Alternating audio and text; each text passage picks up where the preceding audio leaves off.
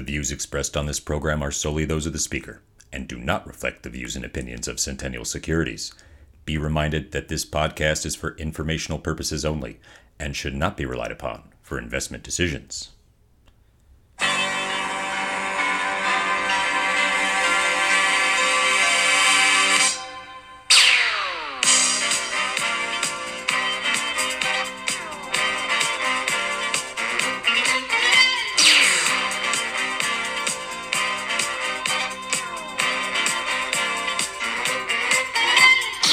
Happy Friday!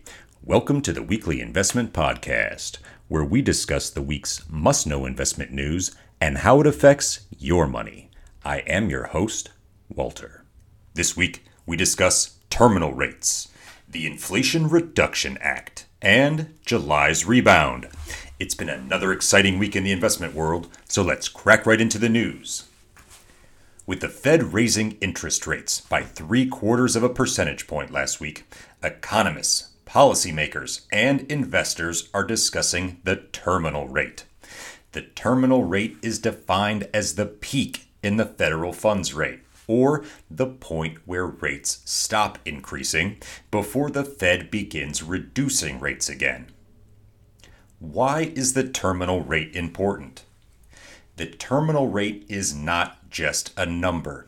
It's a planning point for a lot of consumers because interest rates have consequences. For households, interest rates will influence credit cards, savings accounts, auto loans, and mortgages. An uncertain terminal rate can complicate the decision to make a big purchase, like a car or a house. The Fed has targeted a benchmark rate of near 3.5% this year, and possibly as high as 4% in 2023, before lowering rates again. Recall that the latest rate increase brings the range to 2.25% to 2.5%. This implies that rates still have a ways to go before the terminal rate is reached. Recently, Fed Chairman Jerome Powell emphasized that the Fed goal of reaching 3.5% at year's end is a moving target, meaning that it could very well change. Powell declined to say what he personally thinks the terminal rate will be, but emphasized that updated projections will be given in the September meeting with the benefit of more economic data. The Fed's long-term objective is to achieve inflation of about 2%. In a surprise move, a big piece of economic legislation made headway this week. Dubbed the Inflation Reduction Act, the bill provides spending over the next 10 years with a focus on energy, the climate, and healthcare. Let's discuss this bill, how the money will be spent, who benefits, and how it will be paid for.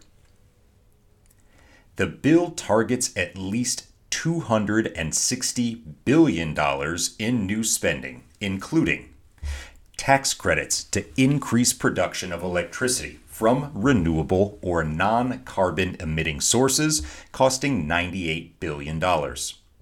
New and expanded tax credits for electric vehicle purchases and for improving the energy efficiency of homes, costing $51 billion. An incentive and tax credit for companies developing biofuels and other renewable fuels for cars and planes, costing $19 billion. New and expanded subsidies to bring down the cost of buying health insurance through the Affordable Care Act, costing $70 billion. The big winners are electric vehicle manufacturers and suppliers, green energy infrastructure companies, and, to a much smaller degree, the fossil fuel industry. The bill would require the Interior Department to allow for oil and gas exploration in the Gulf of Mexico and the Cook Inlet in Alaska, as well as expand tax credits for carbon capture technology that could allow coal or gas burning power plants to operate, albeit with lower emissions. So, how is this bill paid for?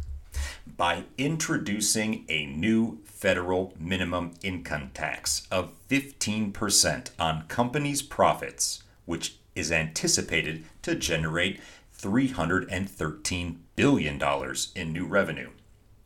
Closing a tax loophole used by private equity and hedge fund managers to pay lower taxes on some compensation, expected to generate an additional $13 billion in revenue.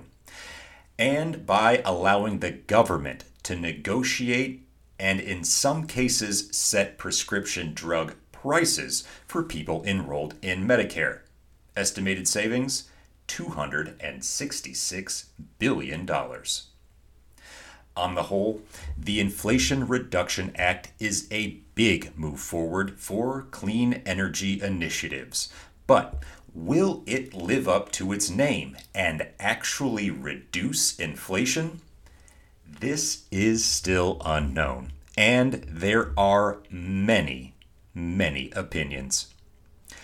A study by the Wharton School, the business school of the University of Pennsylvania, found that inflation would slightly increase for the next 2 years due to the act, but then lead to lower prices. What a difference a month makes. The market had a big rally in June, with the S&P 500 up almost 8% last month. But is the rebound the start of the next bull market, or just a bear market rally? A common rule of thumb: a new bull market is defined as a 20% gain from the market's low. A bear market rally, also known as a bear trap, is a market rally often characterized by a swift increase in stock prices, with investors buying up the most beaten down companies, assuming the worst is over, only to see the market fall again. When I was trading, we called this a dead cat bounce. Bear market rallies tend to be short-lived and end almost as quickly as they started.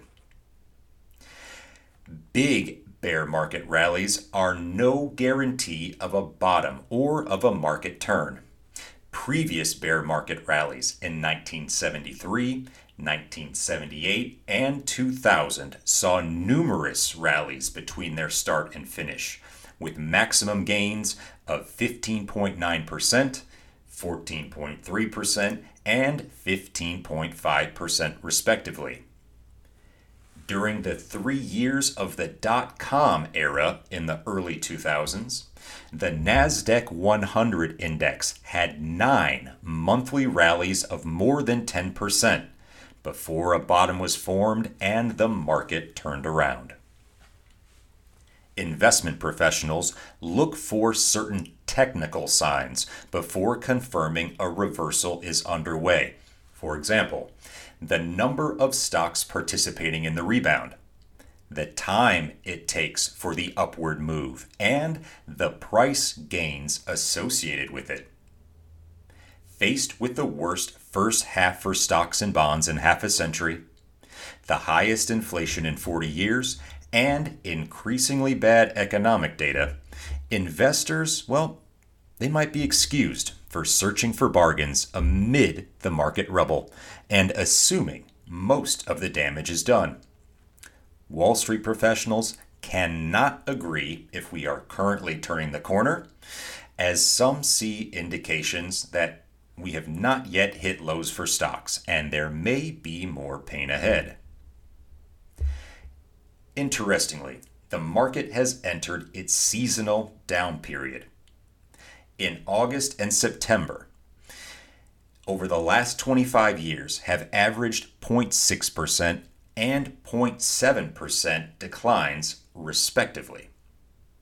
Market volatility can also increase before an election, which, we have one coming later this fall. So how do you play it? Focus on high quality stocks and bonds, and recall the dollar cost averaging strategy discussed in earlier WHIP episodes. Investing a static amount over a set period will help reduce volatility in the short term and add to gains in the long term. For more, message me at investwithwalter.com. Next week, the whip takes a break. Thank you for listening, and please have a nice weekend when you get there. Talk to you in 2 weeks.